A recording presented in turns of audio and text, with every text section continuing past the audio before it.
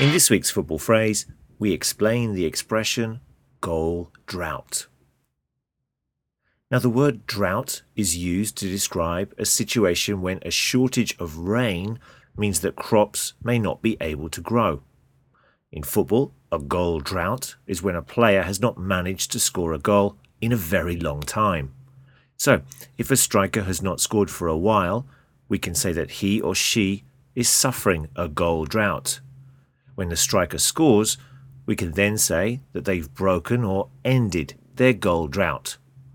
Goal drought. You are listening to Language Caster